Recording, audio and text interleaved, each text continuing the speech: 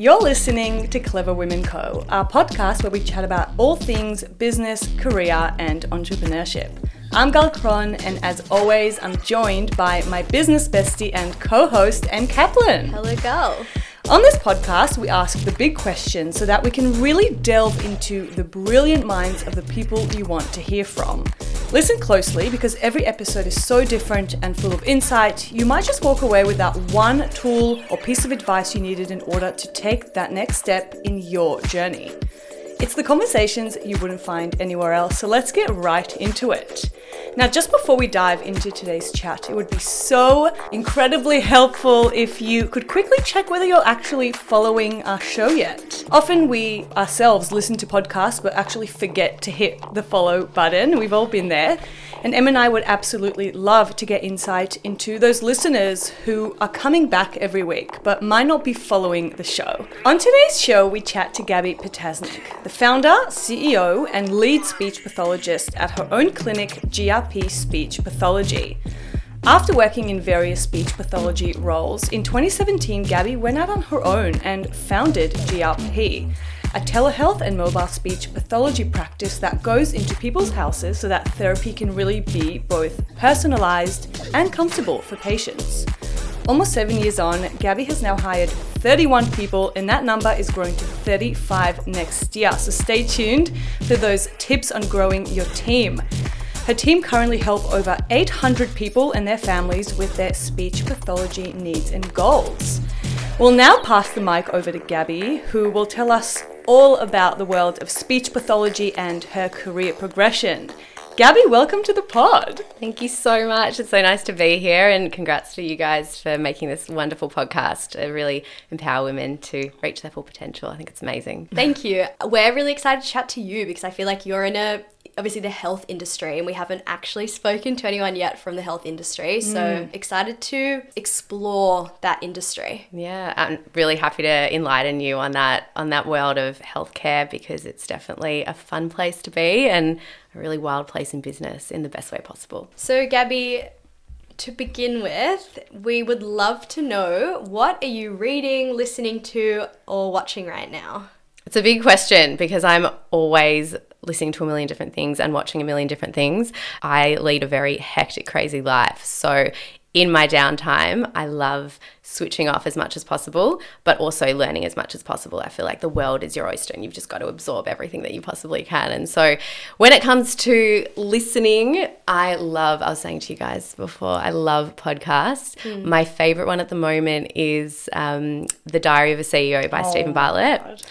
I'm obsessed. He's obsessed. He's just so inspiring, and I just love his concept of literally reading pages of his diary. And I feel like it's the one podcast where I really, not saying I'm anything like Stephen Bartlett, but I can really resonate with some of his stresses and his work-life balance and his passion to really make a difference and to grow his company and business through human interaction. I just love everything that he does. He comes up so much on this podcast as a recommendation or a conversation. He's such a good communicator as well. Speaking of, the world of good communication in speech pathology, he always says he works on making the interviews flow really well with his guests. Exactly, yeah, and I think it's just really gripping. Every message and every interview that he has it just resonates. So I love listening to The Diary of a CEO, and also my switch off time, Life Uncut, is the best. It just makes me giggle. So anything that makes me learn and giggle is what I'm looking for.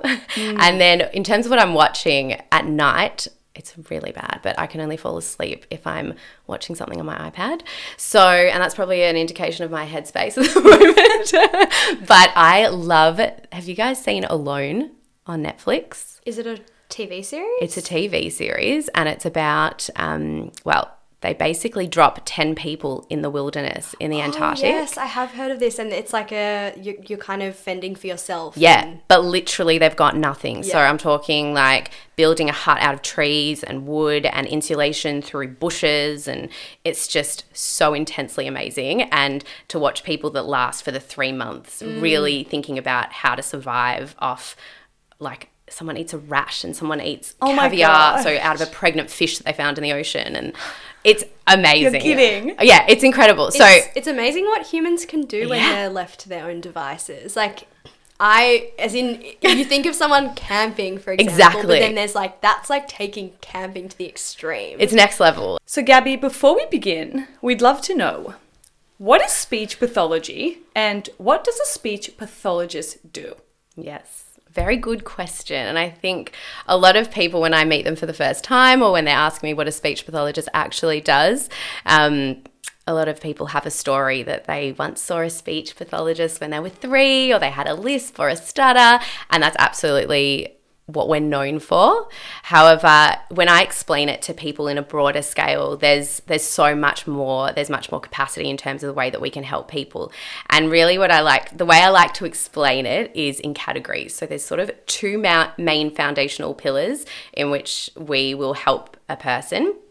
The first is someone's communication, and communication can be broken down really into 3 elements. So you've got speech, so the way that sounds come out of your mouth and the way that you articulate words and sounds, and it can be impacted by a whole lot of different things, whether that is a neurological disorder or disease, it can be through accent, it can be through surgery that you've had to your mouth, and that can impact the way that you're talking and articulating your words. You've also got language, so language development, and so a speech pathologist might work with people or with children in the early intervention stage, so when they're 2 or 3, and making sure that they're developing language in the way that is typical. You might also be working with language with regard to someone's social interactions. So we work a lot with people who have autism or are living with autism or even an intellectual disability. And our role is to make sure that they are living their lives to the absolute potential that they know that they can. And we work with them to ensure that they're able to interact with their friends and socialize in a way that's meaningful for them.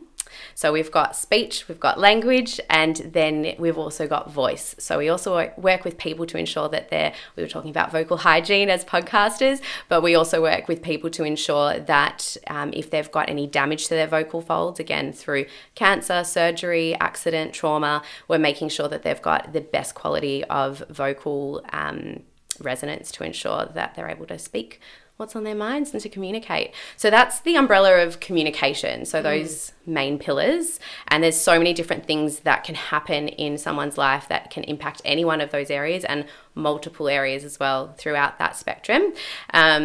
And then we've got swallowing as well. So that's something that people don't really know about speech pathologists.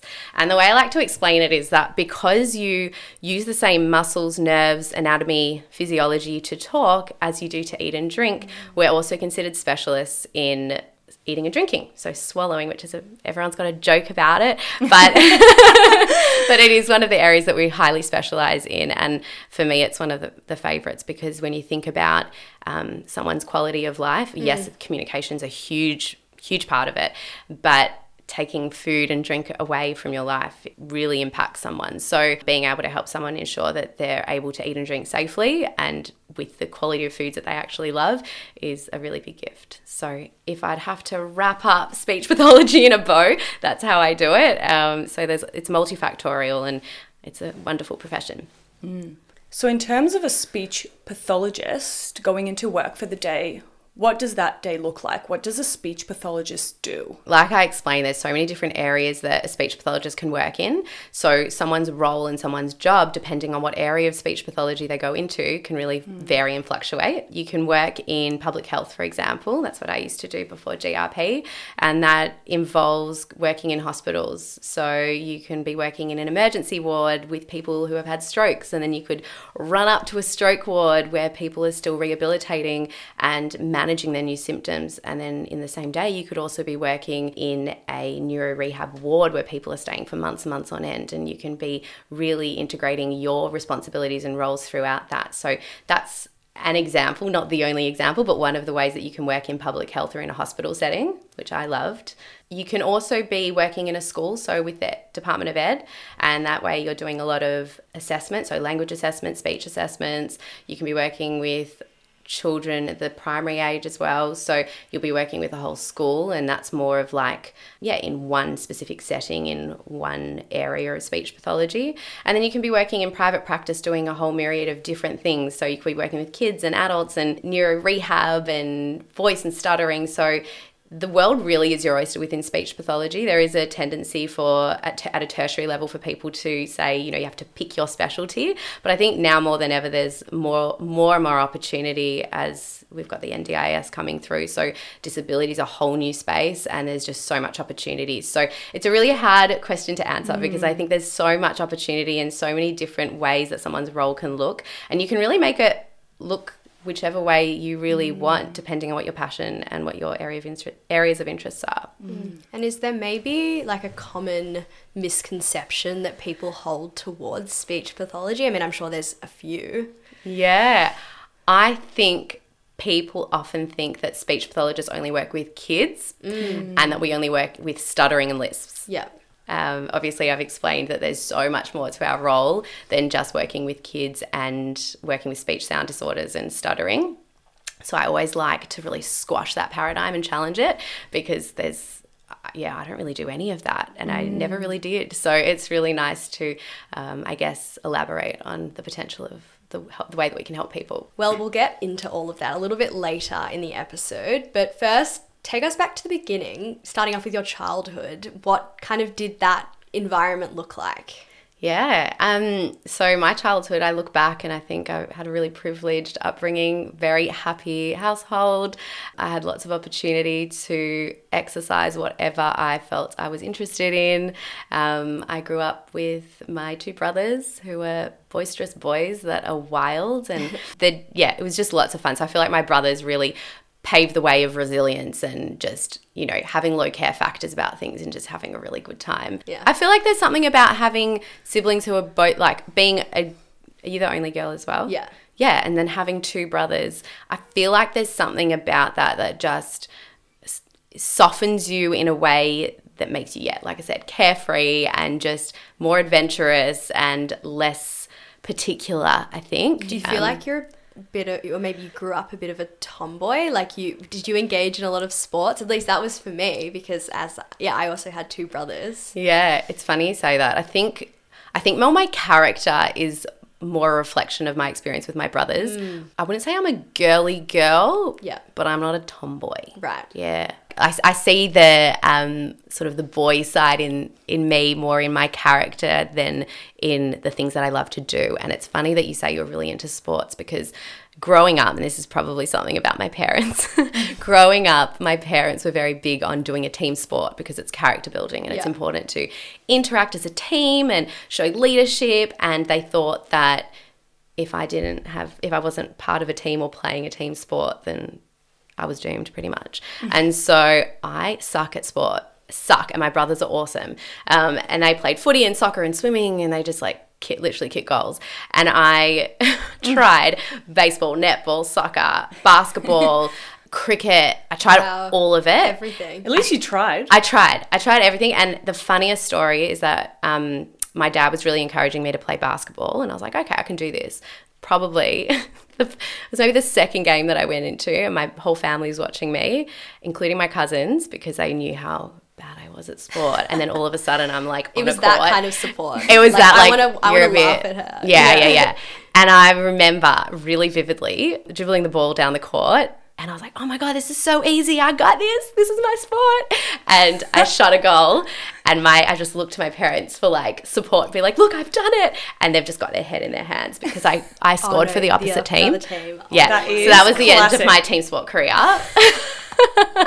So definitely, very lucky to grow up with boys and with brothers, but not sporty. I think, like I said, more reflective in my character than anything. Do you think there were any early on maybe experiences that you had or maybe something that your parents did that inspired you in terms of little things with entrepreneurship and business? Was there anything in your childhood that kind of capitalized on that? My dad's a doctor, he's a radiologist and he's an academic, so he's also a professor of radiology. And I was really privileged to grow up watching him work so hard in multiple businesses as well as being the director of a department of a public health system. And so that really taught me a sense of resilience and hard work and how well that can pay off if you just hustle hard. And I think when you look at hard work on a spectrum, he's definitely on the furthest end of it.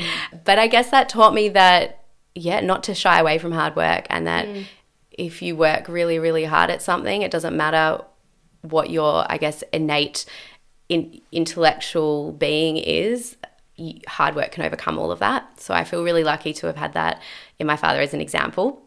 And my mum qualified as an interior designer later on in life. So my dad's more the science, and my mum's the more of the art, human, creative. And I feel really, really lucky to, number one, have watched her prioritize studying even at a later age. Yeah. I think that's amazing. And she's so creative and so talented. But further to that, I think what really stands out with my mum is that her human nature and her spirit as being really emphasizing kindness and fairness and integrity in every interaction that she has, no matter who she's with, is everything to me, and everything in the way that I lead my business and my personal and professional life. So I feel really lucky to have had my parents as an example from a really young age. And I think I try to take the best of both of them and combine that in the work that I do and the person that I am day to day. Just a question on your mum kind of going back to study later. Was that because of having kids?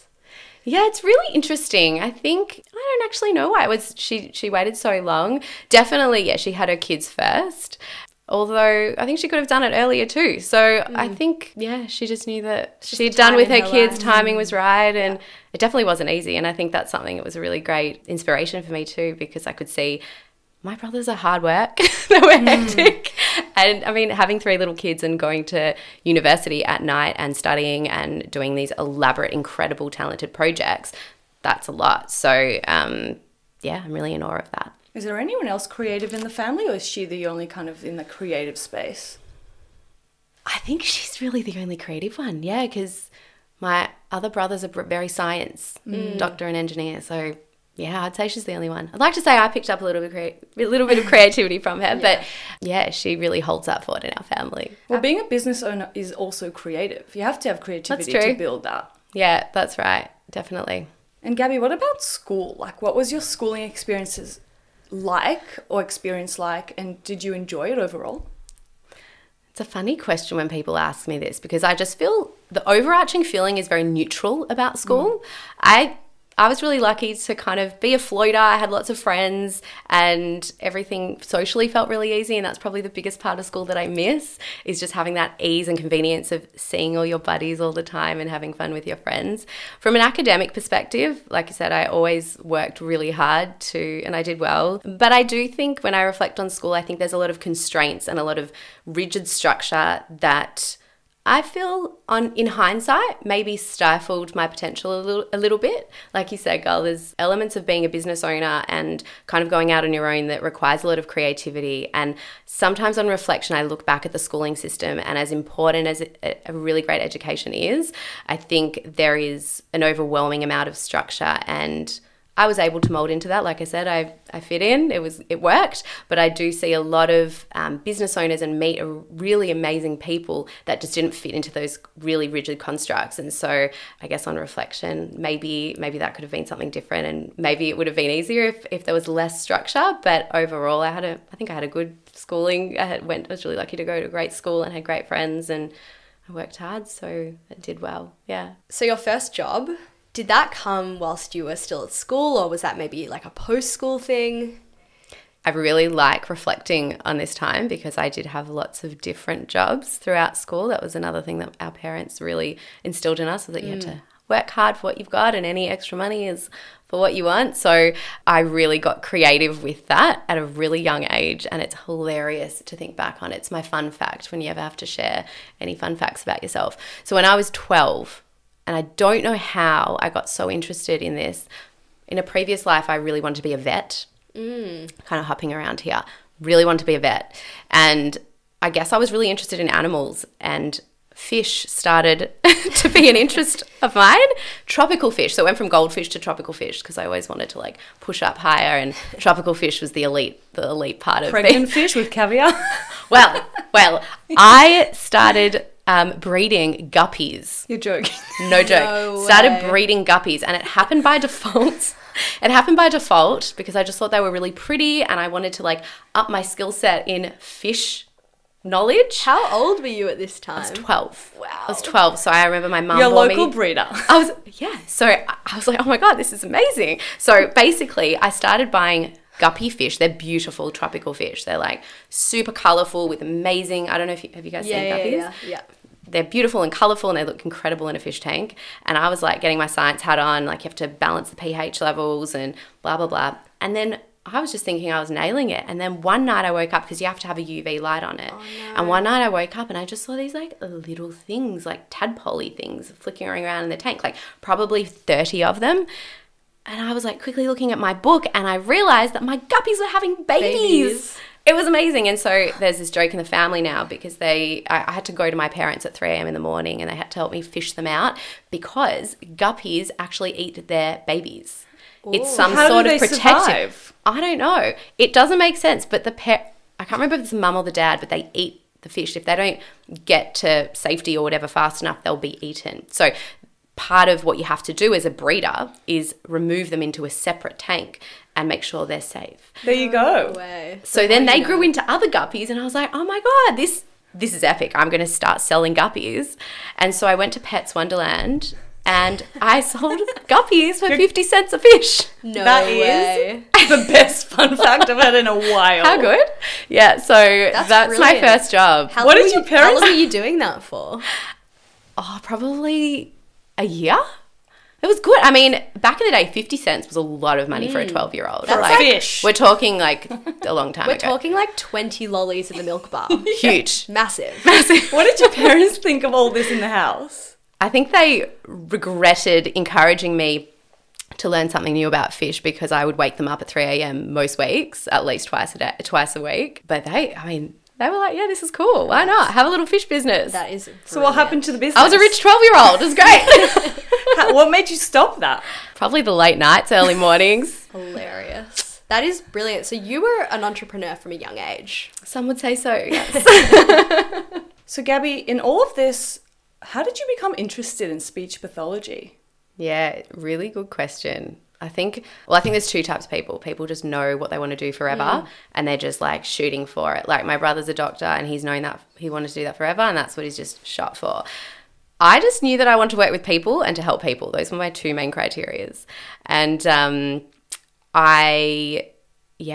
high school, I just wanted to be a personal trainer. And I think personal trainers are incredible people that motivate and encourage and create results. And I love the gym. I love getting around people. And so that's really what I wanted to do. My parents, and I'm really happy that they did this, they said that I needed to come out of university with a degree and something that I could fall back on. So a fallback plan was always really critical to them. And I'm really grateful for that because I can see that how much that's helped me now in my career and in my life.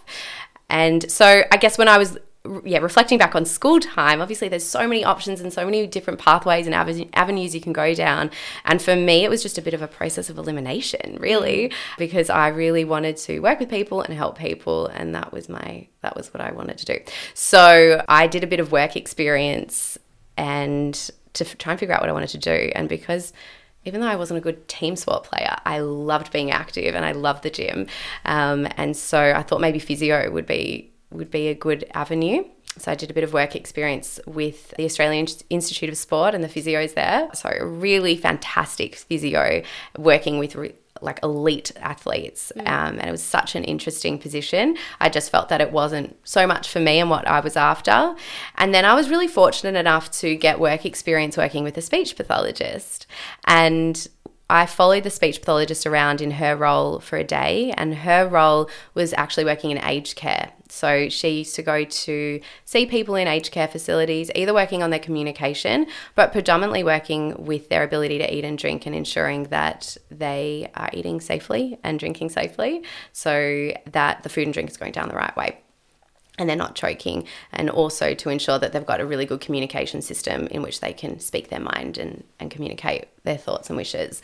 And so I went into a room with her expecting to see an elderly person, and I was actually met with a woman lying on a bed completely in a vegetative state. And to look at, and for anyone to look at her, you would expect that really there was no cognitive awareness or any intellect going on. And she really just looked like a vegetable lying there.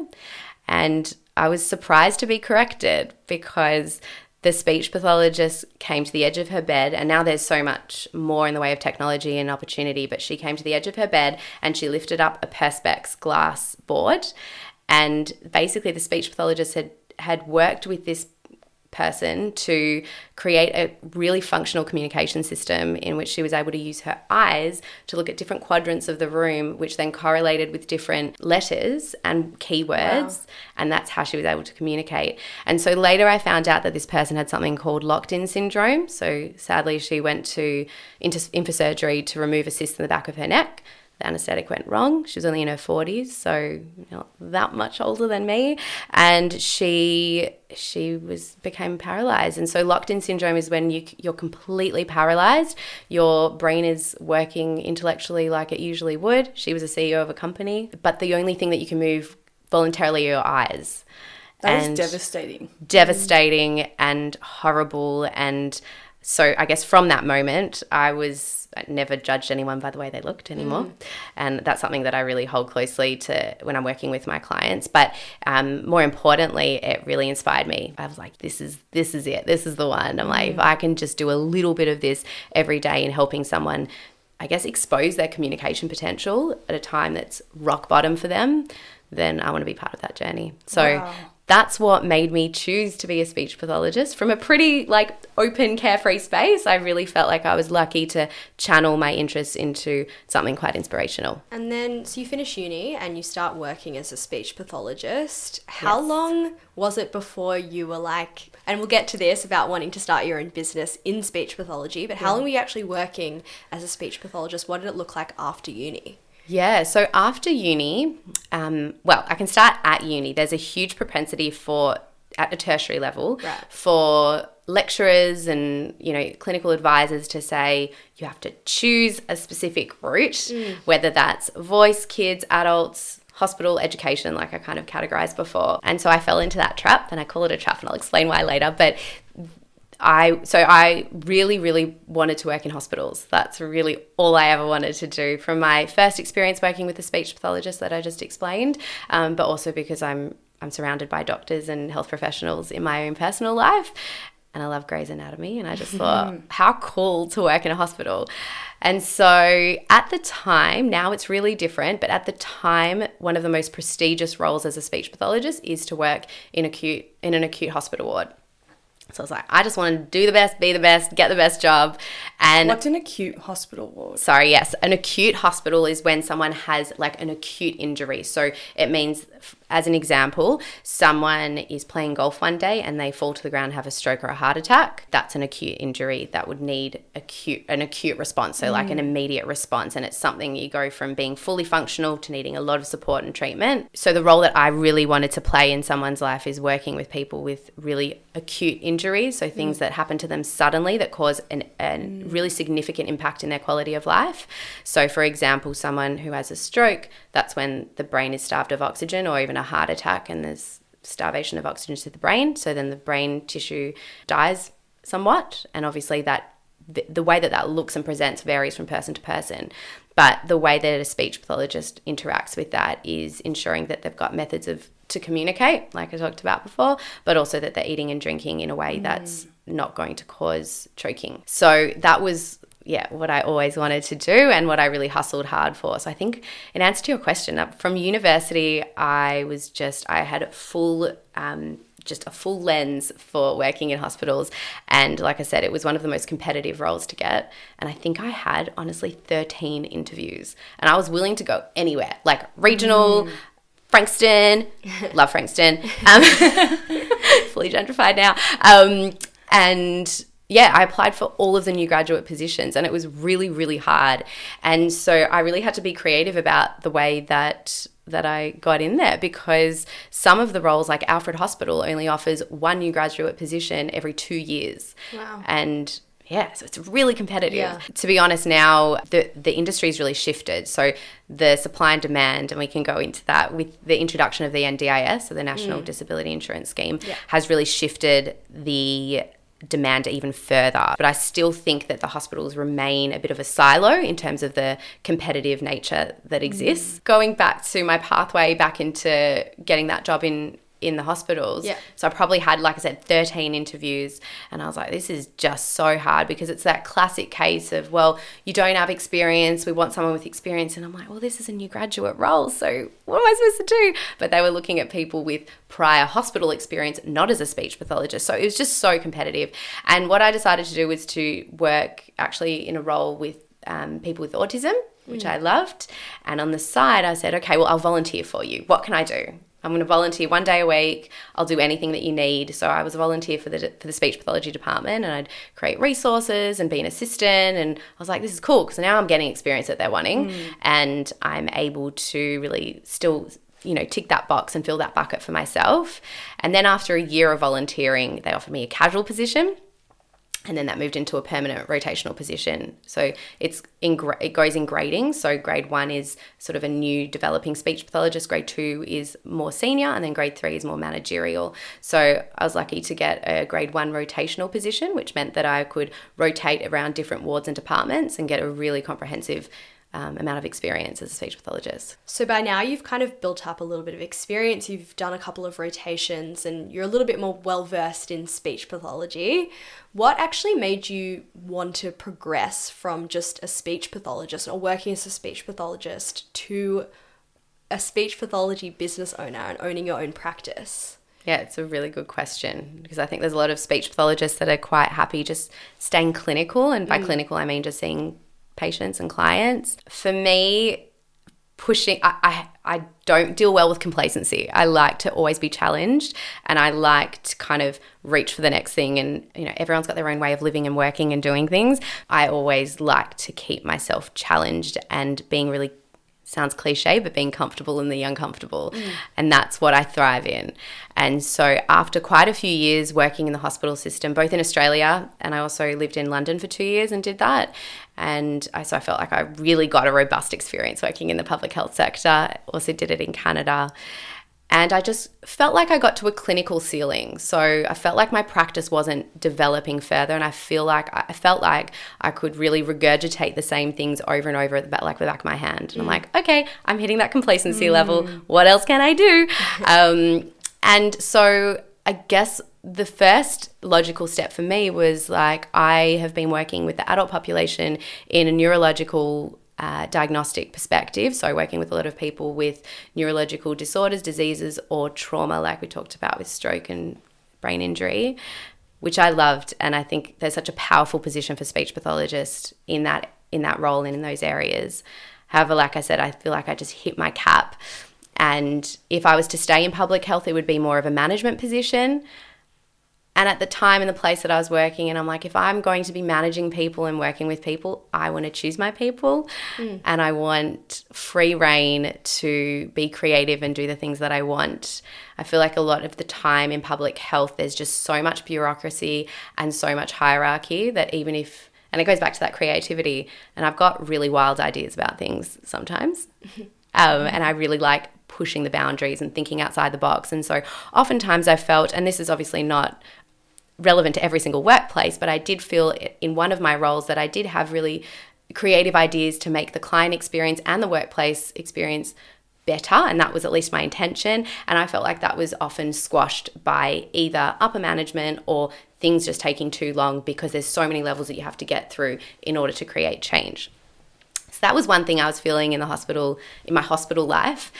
And then I thought clinically, I'm like, I need to flip it on its head. Like, I need to do something different. I've been working with adults for so long. I've been working with neuro for so long. And so I forced myself very controversially, because like I said, out of uni, everyone's pushing you to choose a channel or a pathway and stick to it and specialize in it. And that's all you can do. The reality is that we don't work. I mean, our degree gives us the opportunity to work in so many different fields. We don't have to, it's not like medicine where you graduate and then you're like, I want to be a radiologist or a dermatologist and I have to study for another 10 million years. We have those skills on hand. And so I was like, I'm going to challenge that, and I'm going to start working with kids. Early intervention. So early intervention is 0 to 3. And so, I got a job in private practice and I started working with really little kids. So I'm talking from going from aged care, neuro rehab with adults with full lives, incredible people, to little babies who can't talk, can't walk, can't eat, all those things. And it was a really different space. And so for me, I guess another thing that I did as well was diagnosing autism, which was a really challenging, very holistic and really rewarding role. Challenging too. Obviously, giving that news is difficult. But I guess that transition showed me that we don't have to pigeonhole ourselves as speech pathologists, and we do have the capability and the skill set to be generalists in the work that we do, and that doesn't dilute our skill set. So when I'm looking at my pathway, I guess I listened to the tertiary institutes in pigeonholing in hospitals. And that was something I really wanted to do anyway. But then I kind of flipped it all on its head and tried something different. And that really demonstrated to me, and I think to my peers as well, that we don't have to choose and we can do everything. So I guess that's an important part of my journey to GRP, because I felt like at the time there wasn't a role or an organisation that promoted that way of thinking. Right. So if you had a private practice, it's like, we just do early intervention. We just do stuttering. We just do voice. We just do neuro rehab, whatever it is. But I wanted to create a workplace that gave opportunity to help everyone that we can with the skills that we've got, because we do have those skill sets. And clinically, there's a lot of easy transference from working with adults to kids. You're just changing that intrinsic motivation's not there with kids like it is with adults. So when I'm thinking about my pathway to GRP or what made me want to start GRP, there's lots of reasons, but I think the first thing was, I guess, proving to the industry or challenging that paradigm that we have to pigeonhole ourselves. And that for me, like I said, going into speech pathology, it was all about wanting to work with people and help people to get the best outcomes. And why would we narrow our scope when we can help so many people? So that's one of the reasons why I started, and how, I guess, from a clinical or career perspective, it started that conversation in my head of wanting to go out on my own. That's really interesting. Would you say that most pathology clinics that you know are quite specialised? Yes. Yeah. Now I think I've mentioned a little bit the NDIS, so the National Disability Insurance Scheme, and that's really opened up the scope of practice for speech pathologists and allied health in general, because now accessing care through speech pathology isn't just for people who can afford it, which unfortunately it used to be. There wasn't much cover from the government, and now with the NDIS there is funding given to people of all socioeconomic backgrounds, the opportunity to access really quality care. So what that has meant is that our scope of practice has even more opportunity and more propensity to reach further. Yeah. So I guess that's the clinical part of the why behind GRP, and I always go back to why I started GRP. So like I said, there was that clinical arm and that motivation to do things differently and challenge the paradigm to get the best outcomes for our clients and to reach more people and help more people. I guess the other element is that sometimes forgotten in a workplace is our people, and treating people and people working in your team like humans and not like numbers or like messengers trying to help the client or the customer. And so for me, I had really great experiences, but I also had really poor experiences. And I never understood why there had to be a hierarchy or intimidation or management fear. I think I just saw that there was so much more of a scope to open up that space and make work a place where people were really happy and excited and passionate to get to work, and that it was a psychologically safe space for people. And so that was one of the other main motivators to starting GRP. So it was the clinical outcomes, but it was also creating a workplace with real work-life balance, not just something that was talked about, and creating a safe space and a really fun space for speech pathologists to get together and feel like a family, not just a number in a massive organisation. And what about the business side of things? Is it a risk to go out on your own in speech pathology or in the health industry? How do you make that decision? I think every business has a little bit of a risk. Like, you've always got to take a little bit of a leap at some point. And when I reflect back on my experience, I was working in a private practice, and I was those feelings that I've just explained were really strong. Like, they were really knocking at my door every single day. And I was I'm the type of person, like I said, I don't like complacency. I get really frustrated by it, and I always need to stay challenged. And if I see a challenge in my head, and if I don't take it because I'm scared, I can't not do it. So I guess, in answer to your question, of course there's risk. I was giving up my job. I was fortunate enough to do it slowly. So I ended up being a contractor at my last role, and I just slowly phased them out as my business grew. And I was lucky that at the time I started my business working with adults only so that it could facilitate my role still continuing in the other practice. So that was an agreement that I had with them. But once I left that last place, then I expanded, like I said, more generally to working with kids and adults, and it was no longer a point of conflict. So I guess in this industry, or the way that I set it up at least, I took a little risk of thinking, well, if this doesn't work out, then I don't have a job. But I was so lucky to have my family as cheerleaders, because they're like, worst case scenario, you just get another job. Yeah. And then that's what I'm grateful for my parents for pushing me to say, well, you've got to have a fallback plan. But I listened to those voices in my head, and I was like, worst case scenario, I'll just get another job. I've got years under my belt, and that's the worst case scenario. So I know that doesn't apply to every business for sure. I guess in my position, I was fortunate that it did apply and that the risk was quite small. And for me, the risk of not taking the risk was bigger for me than not doing anything. When you were working as a speech pathologist, do you feel like you got any insight into the business side of things? Like, did you gain any skills whilst you were working? Definitely. I think my last job that I worked in was in a private practice. I was actually in awe of the CEO. I thought she was awesome. She was a young woman with 2 kids. She was doing it all. Now I know you can't really do it all, but the optics were good. And I was like, if she can do this, she's so inspiring. She's built a wonderful practice. I feel like I can do it too. And so I soaked up every single opportunity. And I guess on reflection, working in hospitals as well, a hospital, just because it's public health doesn't mean it's not a business. It's still a business. It still runs with managerial roles and budgets and deadlines and all those things. And working in a private practice, it was just amplified. And so I got to see that in a closer lens, I should say. Yeah.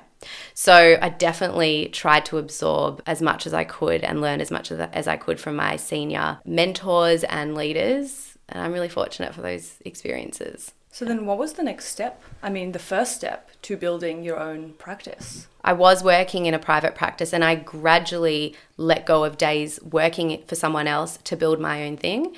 And so I guess my journey was that I really started GRP for me.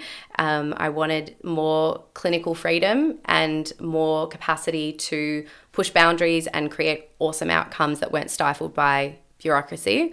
I designed it in a way where I saw a problem within the industry, that I wanted to have a fun work-life balance and also have clinical freedom, yes, evidence-based, but also the capacity to do everything for my clients. And so when I did go out on my own, it was with those 2 pillars in mind. And I guess the next step just came through word of mouth, really. People were hearing about my work. I was at capacity. I think I was working 7 days a week. And when I say working, I was driving from like 6 a.m. to 8 p.m. around Melbourne. So I'm talking like Frankston, Bundoora, Countryside, Chapel Street, Brighton, everywhere. And there was no method to it. But I was like, it's me. I can handle it. I can do it. And then you just get to a point where there's too much that one person can do. So I was like, this is my time where I need to look at extra help and delegating some clients, and that saw the growth of the business. And as you just said, Gaby, it sounded like almost a natural progression for you to need to hire someone else. Yeah. So can you, I guess, talk us through that process of what does hiring your first employee look like? Where do you find them? Talk to us about it. Yeah. Again, I feel like I'm just really fortunate with my network. I think the speech pathology space is a really small world.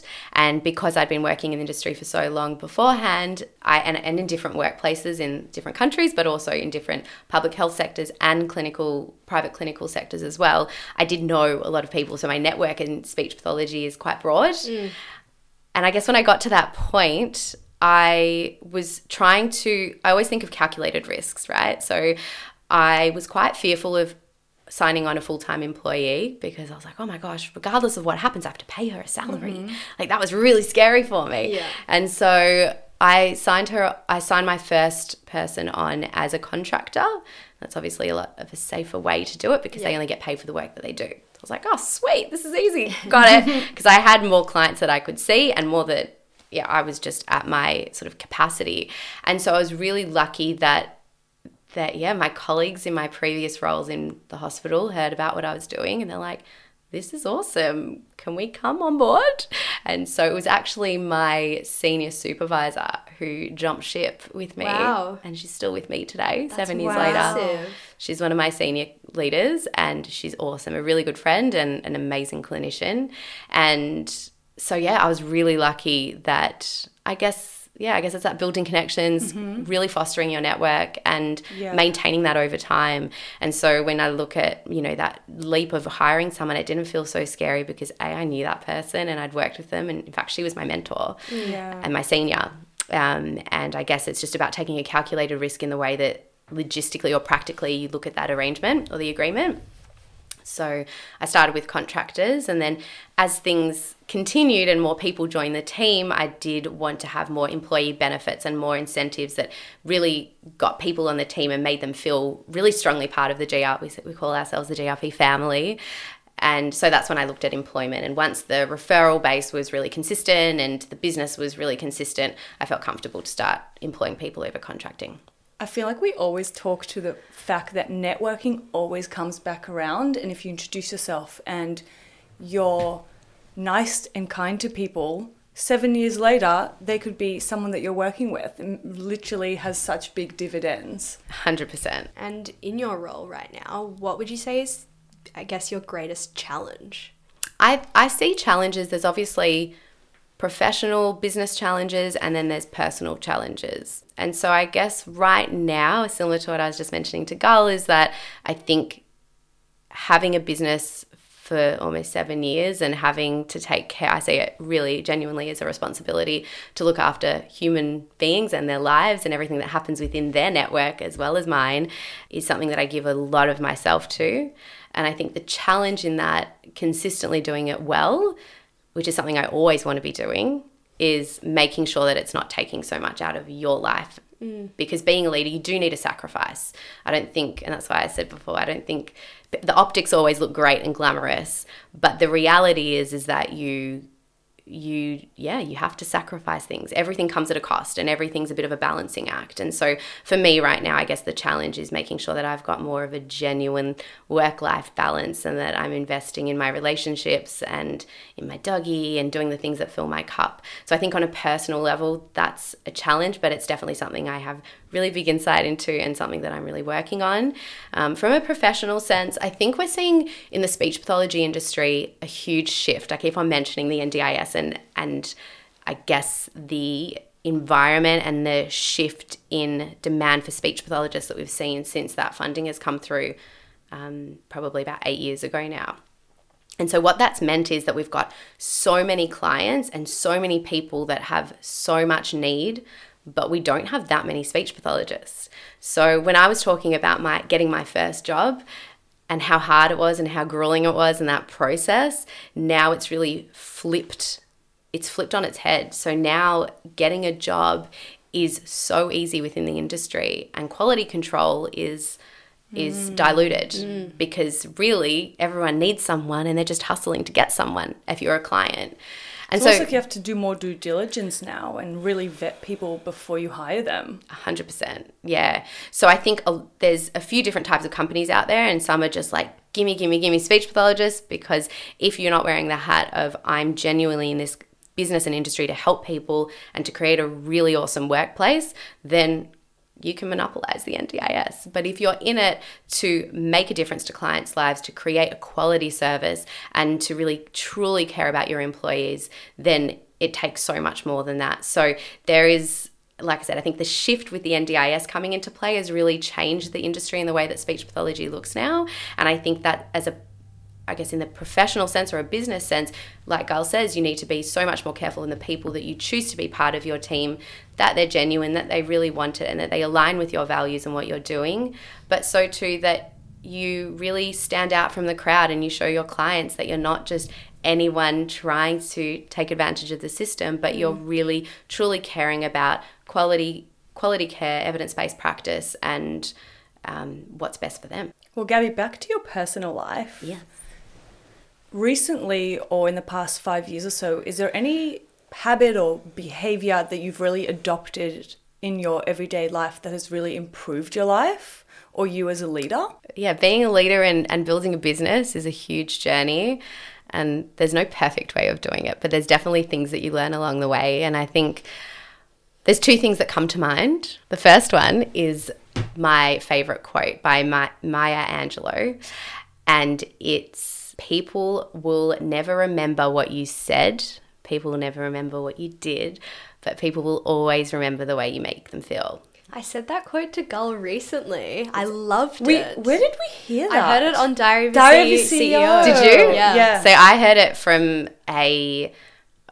this amazing human that I met a few years ago. His name's Dr. Dinesh Palapana. I actually made a charity event with him, and we basically focused on the importance of being really functional with your clinical care. But in his keynote speech, which he was doing at an awards night that I was at, and I just had to go meet him because I thought it was so amazing.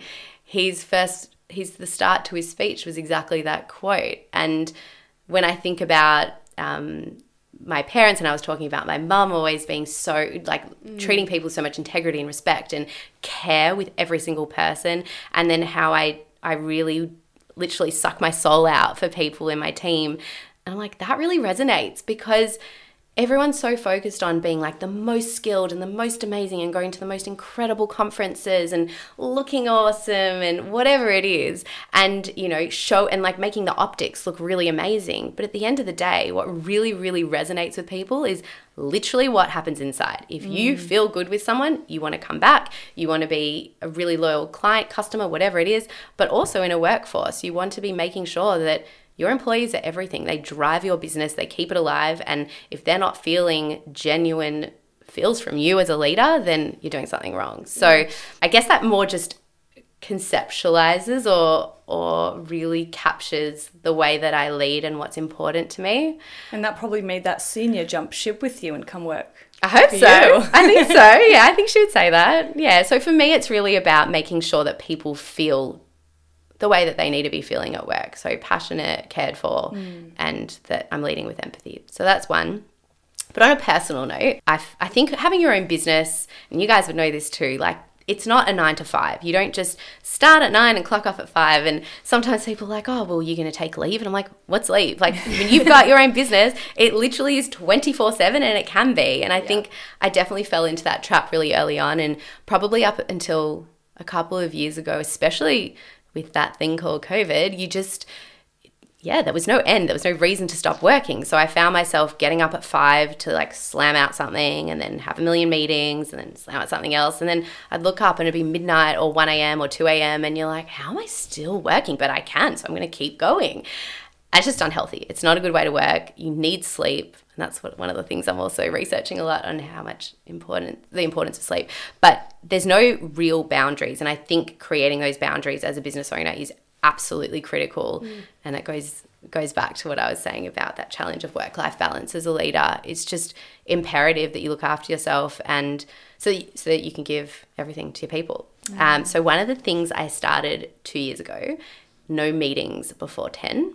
Just why I started at 10. No meetings before 10. And that's because I think, and I've realized in my life, that if I have a really good morning, that's going to set me up for a really successful day. And so for me, I love waking up. I'm like a serious bed maker. It needs to look crispy. Otherwise, it's weird, but it's my thing. And then I love going to the gym. For me, some people say it's therapy. Some people say it's cooking an amazing breakfast. For me, it's getting slammed at the gym, just coming out dripping with sweat. And I just feel so good. And it's feeling good, but also anything that's stressful feels less stressful. Anything that is going to be stressful, you just think with more clarity and think with less emotion. And so for me, exercise is a huge part of my life. And yeah, I don't think I used to, when I was younger, I was like, oh, it's going to make me really skinny and fit and six pack. And now it's like literally for my mindset and for my mental health, and it's everything. And then Is that every day? Yeah, I have to. Like it's the only way that I can manage my stress, and it helps me sleep. It helps me just calibrate everything for the day. And I find that my productivity is just, it skyrockets. Like it's so much better. So there's that. And then I take my king for a walk. So we live down a canal and near the beach, and love that. And it's just so good to get sunshine on you. And yeah, he gives me joy. It's the best. And then, and then I feel really great to start the day after a good breakfast. And I just feel like if you start your day really well, even if it's a crap day, you know that you've had an awesome morning. So true. Like, you know, you've at least worked out and you've gone on your walk and you've eaten a healthy breakfast. Makes such a difference. Exactly. So yeah, those are my two things. Gaby, thank you so much for coming on the podcast today. I think, there's so many little tidbits and something that I really noticed is, which I'm sure comes from your speech pathologist background. You give examples to everything, which I think is a really good way to conceptualize and learn. Good pickup. Yeah. Yeah, I like that too. Good communicator. If our listeners maybe want to find you online or GRP Speech Pathology, where can our listeners find you and GRP Speech Pathology online, or maybe support you in the work that you're doing? Yeah, thanks so much. So you can check us out on www.grpspeechpathology.com.au. If you want to chat to me, definitely look me up on LinkedIn. We've also got a LinkedIn page, GRP Speech Pathology. We also have an amazing Instagram page that's flourishing at the moment. I'm very proud of it. It's at grp.speechpathology, and you can email us if you want to get in touch more deeply or thoroughly at info@grpspeechpathology.com.au. Cool. Well, again, as Em said, thank you so much for coming on the show. We have wanted to have you on for a while, and it's so great to speak to women from really just all walks of life and all different industries, and you've really given us such great insight into not only the health space, but speech pathology, of course, in particular. Definitely go check out Gaby online and everything she's doing. She is just smashing it, kicking goals. 35 employees by next year is just so impressive, and you should be really proud of yourself and everything that you're doing. I have a friend who works in that space, and she said she's gone to one of your events and just had the best time. And yeah, you're very highly spoken of in this space and in this regard. For our listeners, if you'd like to see snippets of the beautiful Gaby on our Instagram, we will have that on the grid when the episode goes live, so you can kind of visually see this episode. And also, please don't forget to follow us on Spotify or wherever you get your podcasts. But for now, we will see you in our next episode. Bye! You have been listening to a Clever Media production. Clever Media acknowledges the traditional owners of the land and waters that this podcast is recorded on. We pay our deepest respects to elders past, present, and emerging. Like this episode? Let us know about it. And don't worry, we have plenty more. So hit that subscribe button and listen wherever you get your podcasts. But want to take it that little bit further from your ears to your eyes? Then go find us as Clever Women Co. on TikTok and Instagram for that extra clever content we know you'll love. Catch you next time.